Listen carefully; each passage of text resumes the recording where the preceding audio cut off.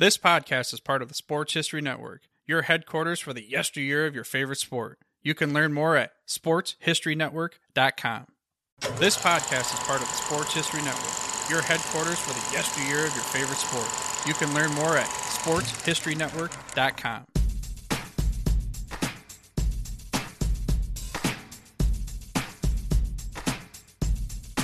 Welcome to Game Film, the sports movie review podcast, with your hosts, Oz Davis and Aaron Harris.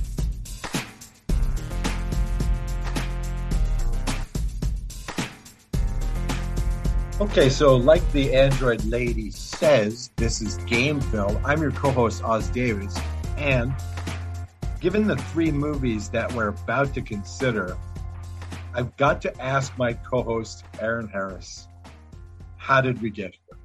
Well, I'm a masochist, so I just had to put myself through this. Okay, so I was trying to come up with a tidy way to describe the loosely knit trilogy of films we're going to be watching today. But how can we describe this in brief? Because it's not animal sports movies. That's not right. What would you go with? Like gridiron creatures, maybe? Gridiron creatures. I love it. All right. It's hard to say definitively, man, because I think the deeper you go into these kind of movies, the more you see that this is an actual subgenre. You know, I mean, this is something that's been going on for a while, and it was much to my surprise. I mean, I didn't really think about this until you had emailed me that we actually do have one movie from each era of sort of, family or, child-centric entertainment. I think two of which are made by Disney. The other one, I don't remember what the production company was, but it is a little interesting to kind of see the evolution and kind of see how the idea seems to recycle itself. I guess. All right. So, in honor of football season, this is the first Game Film we're doing based on football and during football season 2021. We're going to talk animals playing football, beginning with the one that probably started this whole bad idea, recommended to us by Greg James of the From the 55-Yard Line podcast. Here it is. We're ready to go. This Atom Ball Club has nowhere to go but up. It's a team that during the entire exhibition season, they didn't win a single game.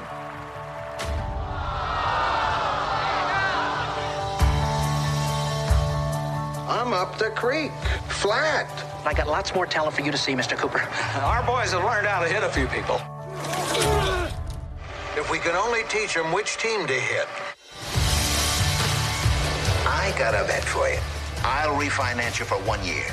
You have to go from 0 to 7 wins, or you lose the team. Charlie, I want to hang on to that team, but you're digging my grave.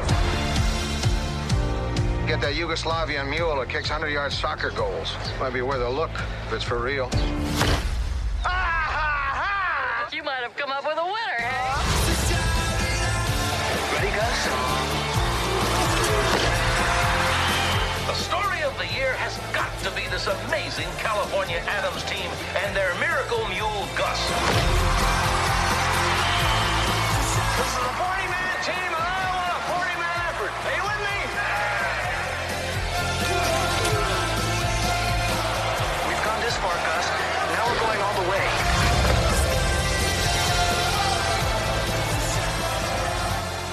Yes, it's time for Gus. That 1976 Walt Disney live-action film described at the IMDb as, quote, the inept California Adams floundering in the cellar of the National Football League welcomed the team's newest member, a mule capable of place-kicking a football 100 yards with deadly accuracy. This is what they call a high-concept movie that can be easily described in one sentence. The description of our third movie is way better because it gets the job done in one sentence, a tight sentence. So the high concept movie, the listener should note, that this is clearly an alternative universe NFL in which trades can be made during the playoffs, I guess. And this allows players to go helmetless on the field when necessary for close-ups.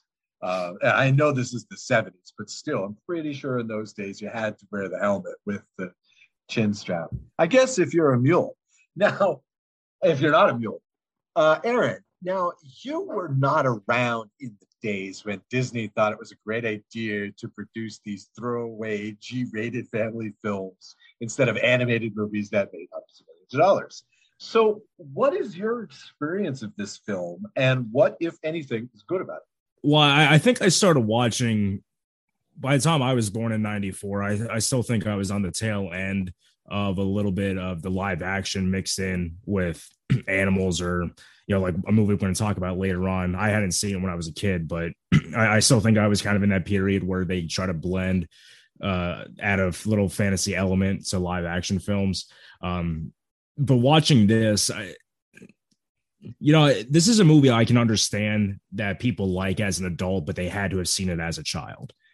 Someone like me who didn't grow up in the 70s and didn't really grow up with a lot of slapstick comedy. I mean, I like slapstick comedy when it comes to sketches, especially in movies. I can kind of take it or leave it.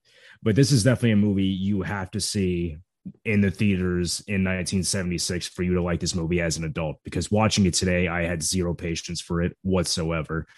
You say, what is something I like about the movie? I mean, I can say it's shot well, I guess. I mean, when you have the cooperation of the NFL, it's amazing, like how good of a quality football picture you can get, especially when you have, the Green Bay Packers and the Los Angeles Rams making cameo appearances, and Dick Butkus has a little role in there, and Dick Enberg and Johnny Unitas.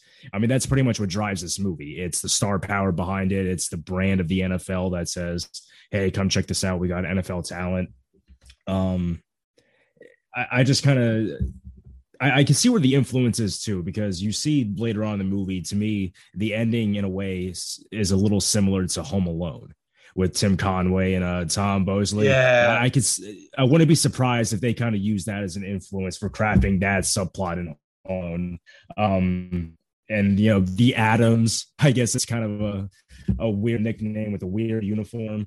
I kind of like the Adams. I think the Adams is great. It lends itself to a logo.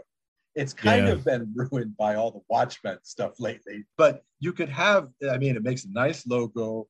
I think it would be more appropriate to like New Mexico for like the bomb testing site. Right. Yeah. Or like Nevada. Yeah. Except you're always going to end up with Las Vegas, gamblers or something like that in Nevada. Right. Yeah. I like the Adams, and the football looked good. I thought the mule was great. You talk about the star power being important here. Okay. This is a G-rated film, right? So I thought it was, looking back at it now, I thought it was really funny that, okay, here are some of your bad guys in this film, right? Okay, so you've got Rhoda Morgenstern's father, right? He's the one threatening, the team owner, who is Lou Grant, right? And Asner, right? You've got the Ain't It Enough father, is this crooked high-level bookie, right? Plus, you've got Richie Cunningham's father and friggin' Tim Conway playing hitman. Right. It is very, very hard to take this seriously, or even comedic. A friend of mine has this theory that it's impossible to do a good G-rated. And I've always kind of resisted that idea, but just looking at these three films that we're looking at, you kind of believe it. I mean, if only because, like the rest of us, Hollywood and Disney in particular, thinks that we're all stupid. So of course it lends itself to a reason that kids think, they think kids are stupid too. Of course, that's logical. I mean, is a kid really going to differentiate too much when they're watching this? I feel like this is made specifically for 3 or 4 year olds. I don't really know if it's stupid as much. I don't know if it's stupid as much as a wild imagination.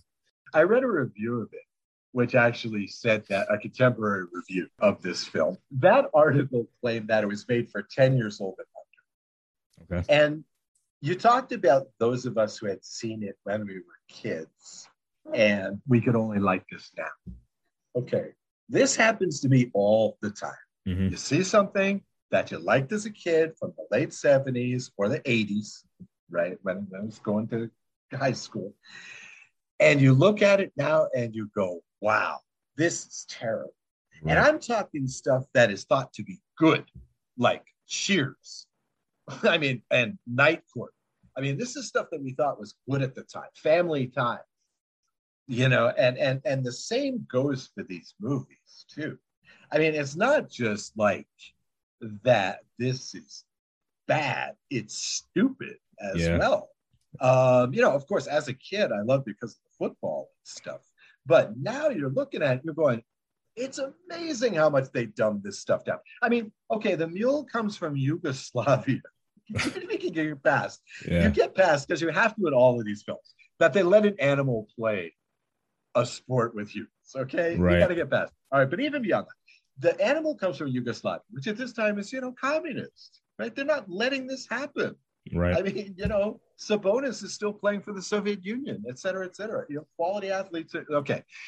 Everybody speaks perfect English in Yugoslavia. Everybody has the same lifestyle in Yugoslavia. I mean, it's the leaps of faith required are just. Well, and also, it's wild too. Like when you're watching the football scenes, you can see like a green screen. A little bit. You just see like how they're definitely acting in front of nothing and having to cut and paste an actual football crowd behind it. Yeah, it's so terrible. Yeah, because again, like there are parts where the donkey has to act, and the donkey is great. The mule is great. Yeah, he's trained well. It's funny. It's charismatic. Even the one where they get it drunk, that's a great one. Or it has to pretend to be friendly with the people. It's fantastic. I mean, and that's one thing that really links these movies is they all depend really on the charisma of the animals. That's the thing. And the mule is fun to watch. And then they put him in the football situation, and it's like they're not even trying. Right, yeah. The thing, you see it nudge the football, and then they cut, this football is flying 100 yards. And it's got the sound. It's got the sound effect with it, yeah. Well, I was a little surprised that Don Knotts didn't really have much more presence in this movie. I mean, obviously, he's the head coach, and he's one of the top billed actors in this, but I just kind of feel like he didn't really play much of a role in the overall story. Which for me, I kind of thought that he would. That was surprising. I thought that the actor that played the owner, what was his name, Ed Asner. Yeah, he had the story surprisingly was a little too focused on him, which surprisingly I don't think you find in football movies a lot. Usually, the owner is kind of in the background and has that villainous supporting role, whereas this one he's kind of leading a lot of the plot forward. But you notice in this film, in all these films, right? There's the threat. It's like, if you don't win the championship, you're out, in one form or the other. Abduction is the main theme that ties all this together. It's the same plot. It's the same conflict that arises in all these movies. That's what makes it so. This is probably the first episode where all three movies literally align perfectly together. This is a triple feature that you're going to watch and you're going to see, okay, that was driven from that and that was inspired by that. It's so formulaic. It's amazing. It's almost the same movie. Exactly, yeah.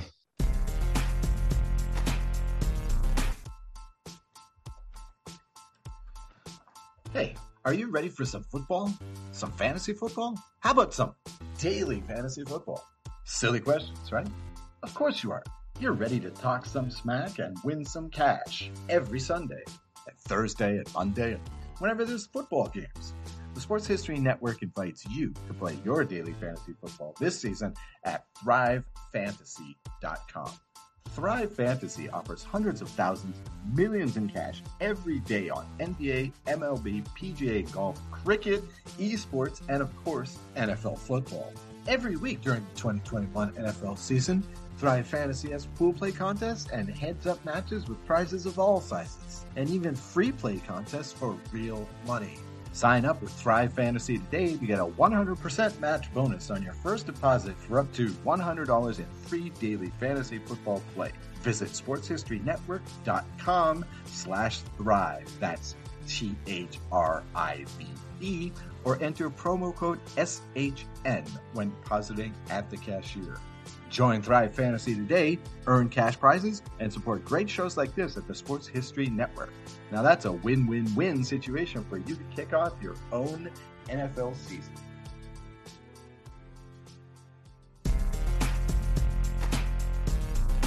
At the Sports History Network, we're all about sports yesteryear, and so we're so pleased to introduce you to Row One, an online memorabilia gallery and shop that brings your sports history to life anywhere. The Row One gallery includes over 5,200 gorgeously reproduced prints of team posters, game program covers, game tickets, advertisements, and more in baseball, pro and college football, pro and college basketball, and more. And any gallery item may be printed in a variety of sizes on wood, metal, canvas, acrylic, or poster paper. And in Row One shop, check out the thousands more of unique items with the retro and historical designs dating back to 1876, including t-shirts, long-sleeve shirts, phone cases, mugs, blankets, pillows, towels, and even shower curtains. Go to sportshistorynetwork.com, ROW1, for access to the full Row One catalog and for gallery prints and gift items, plus get a 15% discount off all prints on the Row One Pictorum Gallery with coupon code SHN15. Follow the link on the show notes.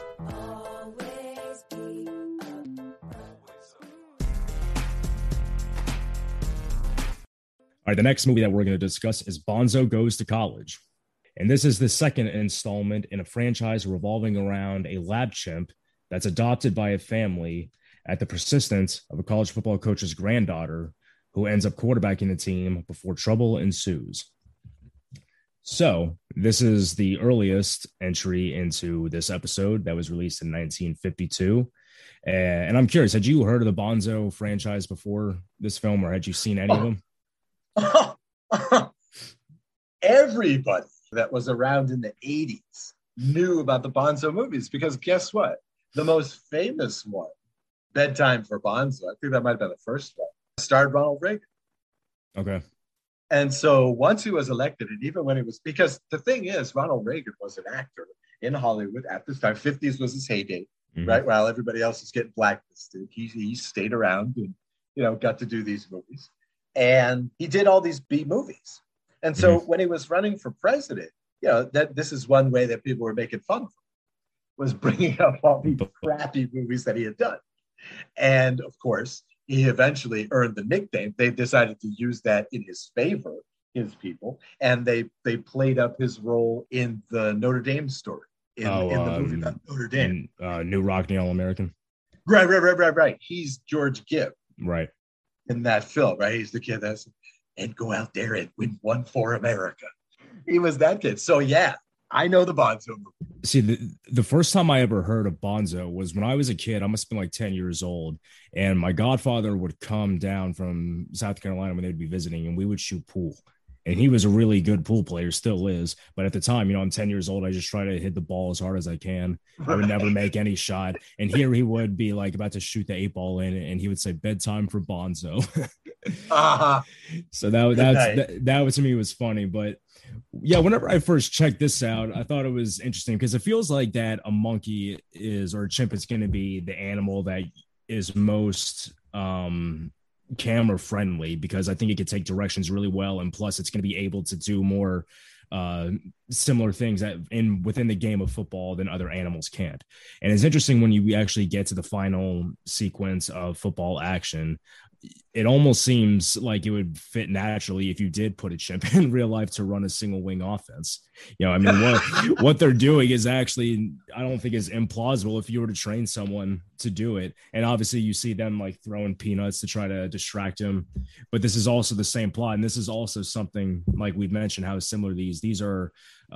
This is the movie that kind of kicks off, I don't know if all movies within the genre, but certainly within this lineage of sports movies, of the animal being kidnapped and being replaced by two gangsters, mobsters, or people who are in debt trying to make a big score on the betting line. And this is what kind of kicks it off. And it's interesting to see. And it's a little shorter than the other ones. It's only like an hour and 20 minutes, but I think it kind of really sets the tone for the genre in years coming forward. Yeah, this one's the one that created all the tropes. Yeah. Again, the Bonzo flicks were amazingly popular.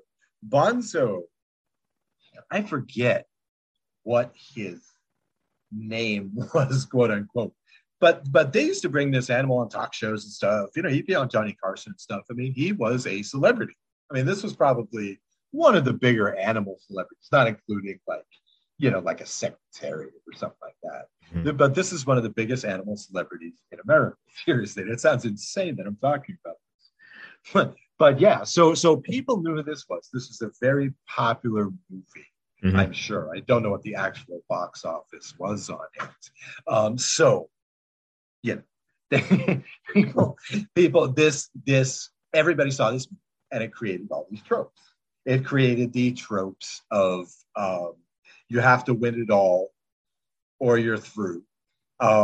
It created the trope of this team sucks so much, we're going to get an animal because we've got nothing to lose, right? Right. And it created the trope of you have to kidnap the animal, right? That's the only way to stop them. And almost like the trope of like the animal is one of us, sort of a deal, like outside, like off the field and within the family. Yeah. Yeah, which is what drove me bananas about this movie, is that right from the beginning, it's just like, oh, yeah, it's a chimp.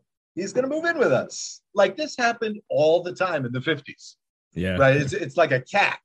It just comes in, just moves in. No problem. Everybody takes him as granted and whatever. And again, like I talked before about, insulting to the intelligence, these movies, right? How totally stupid they are. I don't care if this is 1952. This is really stupid, dumbed down filmmaking. I mean, like, okay, right at the beginning, this had me cracking up. I was laughing so hard. Okay, so he described him as a lab chimp, but that's not exactly it, right? Because at the beginning, he's doing like this sideshow thing. Well, it's a sequel. I said from the sequel from the first one in the context. Oh, okay, sorry. Yeah, Bedtime for Bonzo, right? So he's just in a sideshow now. Right.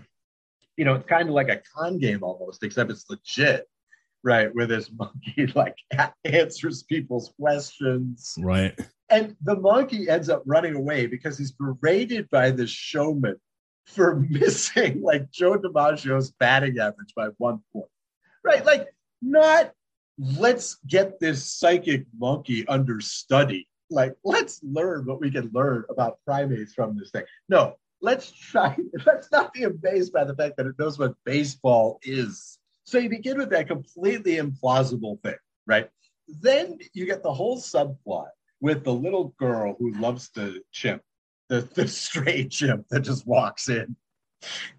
She's in love with him. Her millionaire, billionaire grandfather, who's been avoiding this family because they're too low rent for him, comes into town. He gets all angry because he was brought there under false pretenses. Girl throws a hissy fit, and he says to the family he's become human again. And the next morning he's taking the monkey golfing. Right. It's like, what is going on? It's almost like a meta thing. It's almost like everybody in the family knows who Bonzo is, just like the movie audience does. It just drove me up the wall. I couldn't believe. I mean, this is stupid stuff, even for a Turner Classic on this level. It really. The monkey is fantastic.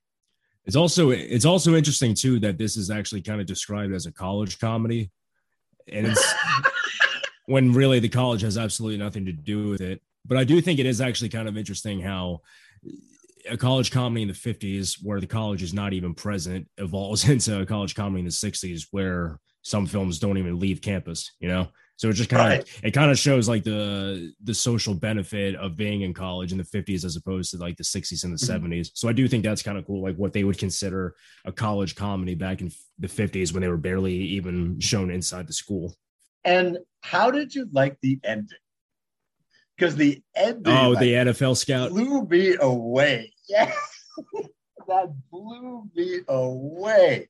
So, okay, spoilers, folks. You're going to want to fast forward a minute, maybe, because we're going to discuss the ending really quickly. I mean, okay, so at the ending, Bonzo is being talked to. They've won the game, but everybody's partying and whatnot. And then Bonzo is listening to this guy who's offering him a 2-year contract or a 3-year contract to the NFL. And they see what's happening. All the humans, the sympathetic humans, see what's happening. And they go, no, Bonzo, no. Yeah. Don't join the NFL. You could be an All-American. It was amazing. It was the sign of the times, 1956, right? Where college football was more prestigious than pro football. Almost have to think that like the NCAA had to like shadow finance some of these movies, because it's like every single college football movie has to have like that moral dilemma of, do you go pro or do you stick it out for, do you retire as an All-American, or do you continue into the pros and kind of jeopardize your credibility? It's just, So say, there you go, Saturday's hero, man. yeah, exactly. Yeah. No, really. College is clean. Yeah. College is good. College football is not bad. Pro football, that's shady. There's no money involved. The greatest sports dog ever is entering a whole new ball game. Oh, man. A boy looking to fit in. Open up with B-52. Which one's B-52? A team looking for a miracle. That could give you some kind of headache. And a dog with a nose for the game. Dogs don't play football. Now he's turning these underdogs. This doggy will make us rich. Into football's top dog. If you believe that a dog can play football, you better believe that we're going to win this game. How are we going to play? When doggy gets close, nab him with net. Nab him with net.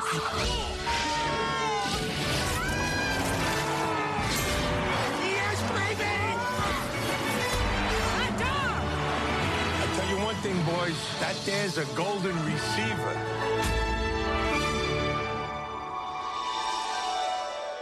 Okay, here we go. The big finish. Let's talk Air Bud Golden Receiver. Now, I promised before that this film is the highest concept of any high concept film I think I've ever seen. It is a sequel to the first one, which I presume for which the concept is pretty much exactly the same, with one key word substituted. Okay, here is the IMDb.com summary for this film. I should have a drum roll. Drum roll, please. Okay. Air Bud Golden Receiver is, quote, the story of a golden retriever who can play football, unquote. That's this movie. Now, okay, granted, there are some pay-ons to the family movie tropes, right? We got lots of family movie tropes in here about, the dead father and the widowed mother who's now getting out there and dating again. And then, of course, you have, guess what? You have the coach who supposedly will be fired if he doesn't win the championship. And he's doing what? What even is this? Junior varsity football? What level is this? Yeah, they say junior varsity. I mean, they keep referring to a league like the community league, but I mean, they're playing at the school, so I don't really know what league they're in. I don't even understand what the pressure to win here is. I mean, is there a TV contract? I mean, what's going on? There's like 200 people going to these games sitting on those little wooden benches. So anyway, we have that trope. Uh-huh. And long story short, because it takes a long time relatively to get to the football of this thing, eventually, the team is desperate enough to take Air Bud on the team, who apparently is known for being famous at playing basketball based on the first movie. So it's not like they forgot, like in Bond 2. The team becomes awesome, yada, yada, yada. Dog gets kidnapped by some really just awful, unamusing characters that, they recreate that sort of, again, that Home Alone kind of stuff. Yeah. But I can't even imagine. When is this released? Like 2011? 98. 98 even. Okay, so maybe that's just far enough for 8-year-olds to have been amused by this stuff at the time. But for me, this is just there to promote more Russophobia. Like let's be afraid of the Russians. Let's stereotype the Russians, whatever. Nora Dunn is desperate for work, I guess. Let's put her in this movie. I don't know. This is clearly the worst of these three movies. First off, it takes itself way too seriously. I mean, we're supposed to believe that these kids are actually trying to tackle this dog. I might believe the monkey. I might believe that in college football in the 50s. But I don't believe in the late 90s that, these kids are actually trying to hurt this dog. Okay. Second, it looks terrible. I mean, Air Bud is making Tom Brady look good because these footballs are seriously deflating that he's having to catch. I mean, they're not even trying. The football is half empty, right? And it's because I'm pessimistic about this film. And third, and this is what really got me, is that the character is played by 4 different dogs. I mean, that just totally bothered me. It's like, why? I think one of the dogs died originally. Like what? Really? Yeah, I think the original Air Bud actually died, and he was in this for a little bit. Then they brought in someone else. I guess they had 2 other dogs to actually do the stunts. Wow. Yeah. Okay, because that sounds a little urban legend-esque, but that would explain. I think in the credits they actually dedicate one of the movie to the opening dog. Yeah. Oh, wow. Yeah, I don't know. This movie I actually found to me was like the most watchable, and I think the reason was because like I don't think that the animal was the focal point of the movie. I mean, Bud obviously is a big part of it, but like I think he more complements the cast as opposed to the movie just focusing solely on him. It's like in Bonzo, the movie begins and ends with the chimp, essentially. Gus, there's a little more flexibility. There's a couple different subplots going on. But I think this one, it's like you have like that family drama element, and then you have like the fantasy element that comes in. And then that's wherever the two kind of merge. But I think for me, it was like all these ideas are rooted in fantasy, and whether it's just completely unrealistic no matter which way you look at it. So I guess my verisimilitude is a little bit more forgiving than yours when it comes to these kind of movies. But the thing that really bothered me more than anything was the actor that played the mother's boyfriend. This guy just looks creepy from the very beginning. He looks like a John Vernon kind of villain, and here he is trying to convince the kid, hey, we need to trust each other if we're gonna have a relationship. Like, get the hell out of here, dude. Guy just looks so creepy. I think Gregory Harrison was his name. Like, this is a guy that I think was in like an 80s movie about like being a male stripper, and here he is trying to convince a kid in a Disney movie to be his friend. Like, it just didn't work on me for any level. And yeah, like the part with the Russians, I can see why they included that in there. And there's a scene in there whenever they're watching Gus. Yeah. And I think I don't know, but it does feel like the chimp was kind of put there deliberately and maybe as like a nod to Bonzo. Maybe I'm just thinking that's what I wanted to be, but it might just be they just wanted to include a chimp in there. But I think the movie definitely could have survived with that. But I get why they maybe wanted to put it in there as like a nod to the subplot of Gus. Oh, sure. But see, I know that we're dealing with an insane plot. Okay, I'm not completely without perspective on this stuff. The genre is animals playing football. Okay, but that means that if you get around that insane concept, that means the rest of the film hangs on that. And the rest of the film in this one, Air Bud, was just not there. I mean, again, it's the same reason why I'm calling out Bonzo, right? It's just dumb script writing. It's just beat to beat to beat. This doesn't make any sense at all if you look at it on the whole. And again, I'm not talking anything about the animals. Like, okay, for example, did you notice how the kid's sister just kept showing up every once in a while? Yeah, she really served no purpose. And then did you notice too, right towards the end, they slipped in this little kid that's hanging out with the coach that's like, whispering plays to him.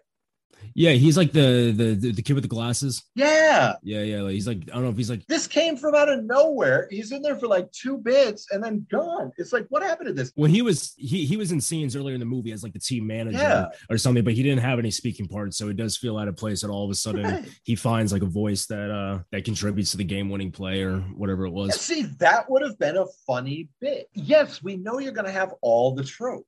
I mean, we watch Star Wars movies and they have all the tropes. It's no problem, but you've got to like put some clever spin or some clever dialogue in there or develop it.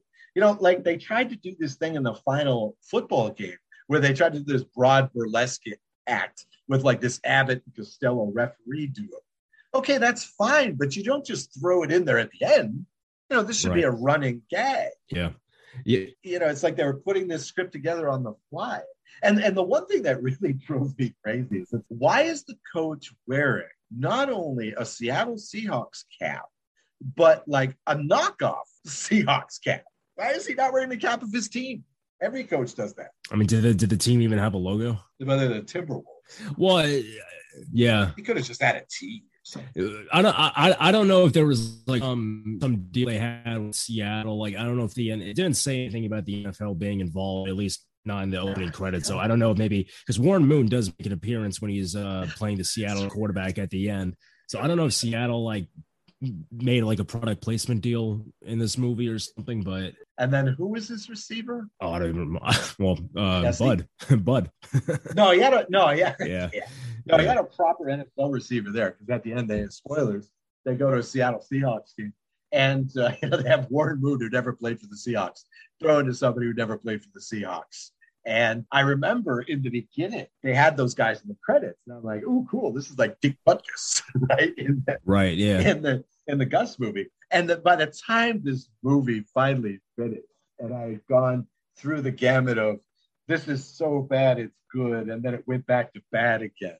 After I'd run that whole gamut, I was like, "Oh yeah, Warren Moon's in this film." Yeah, he did play with the Seahawks for 2 years. Oh, did he? Oh, okay. 97 to 98. Wow. Yeah. It was before the Mike Holmgren era, but yeah, he did play for 2 years. Okay, see, okay, my bad. I totally forgot. Yeah, I don't know who his receiver was, but yeah, I think for if you're 3 or 4 years old, I guess you can jive with this movie. Maybe if you're even a little older, especially if you like football. But it's a fine line in these movies to make something that's either just completely stupid or to take itself too seriously. I think this movie, was definitely capable of taking itself even more seriously than it did. But I think it's perfect for a 90s. I think this was released theatrically and actually lost money. So I think it kind of fits. Yeah. I think it definitely kind of fits what was popular at the time of incorporating like a family drama into a fantasy setting. But Air Bud, if I'm not mistaken, was down with the NBA. The NBA was behind it. I don't know if they sponsored it. I never saw the film. That was also in the mid-90s, I guess. And but no. The NFL doesn't seem to be very apparent in here at all. I'm wondering if maybe that's why he was wearing the bizarre Seahawks cap. It's just, as a slam to the NFL.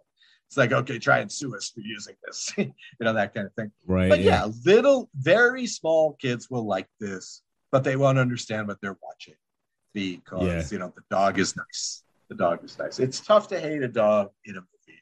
It's tough to hate a primate in a movie. Yeah, I mean, it's like if you're into football and watch this, for me, it's like when I was a kid into martial arts and I loved Three Ninjas, even though, right. 10-year-olds aren't going to kick a grown man's ass. But when I was a kid, that's why I liked Gus, right? And that's why I like those goofy Kurt Russell movies that Walt Disney did with weightlifting and stuff like this. That's why I love them. It's cool sports. It's interesting how whenever you watch, like earlier when you said a lot of movies you've seen when you're a kid, that now you're like, I can't believe this was ever made. Like, I actually find the reaction for me is I find more movies that I saw like 6 or 7 years ago I don't like as much now. But movies I saw when I was a kid, as an adult, I can say, okay, I can see where the attraction is. Not that I'm going to go out of my way to watch it whenever it's on TV, but I'm like, you know what, I can sit down and watch it through as an adult just to jive with it. Well, it's like the lines from 12 Monkeys, right? It's like the movie never changes. It's you that's changing. Right, yeah. That's your deep thought for the day. We actually got something deep out of movies about animals playing football. One thing I wanted to mention, thinking about Bonzo right now being a genius at the beginning, that's actually might be a good double feature to watch with 2001: A Space Odyssey after the opening half hour of the movie. maybe that explains Bonzo. Those are his ancestors, right? Yeah, his direct ancestors. That'll tie everything. That'll tie in together. Okay, I didn't think we could get lower than Gus, but I guess we have. Let's wrap the show right there. Just wanted to say before we go that Gus is available on Disney Plus.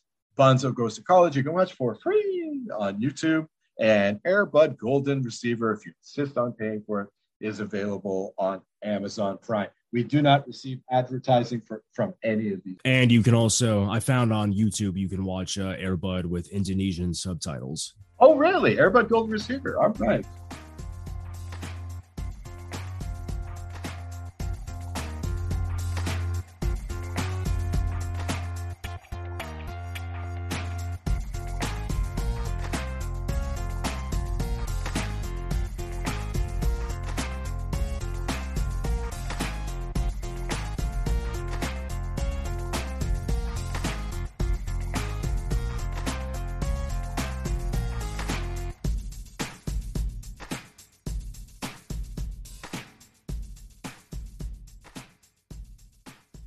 I was reading a Google review of Airbud, and most of the review has absolutely nothing to do with the movie. I think the guy was just drunk and started rambling on. But he starts off by saying Rob Gronkowski ? More like Rob Dogkowski. That's the way to end off.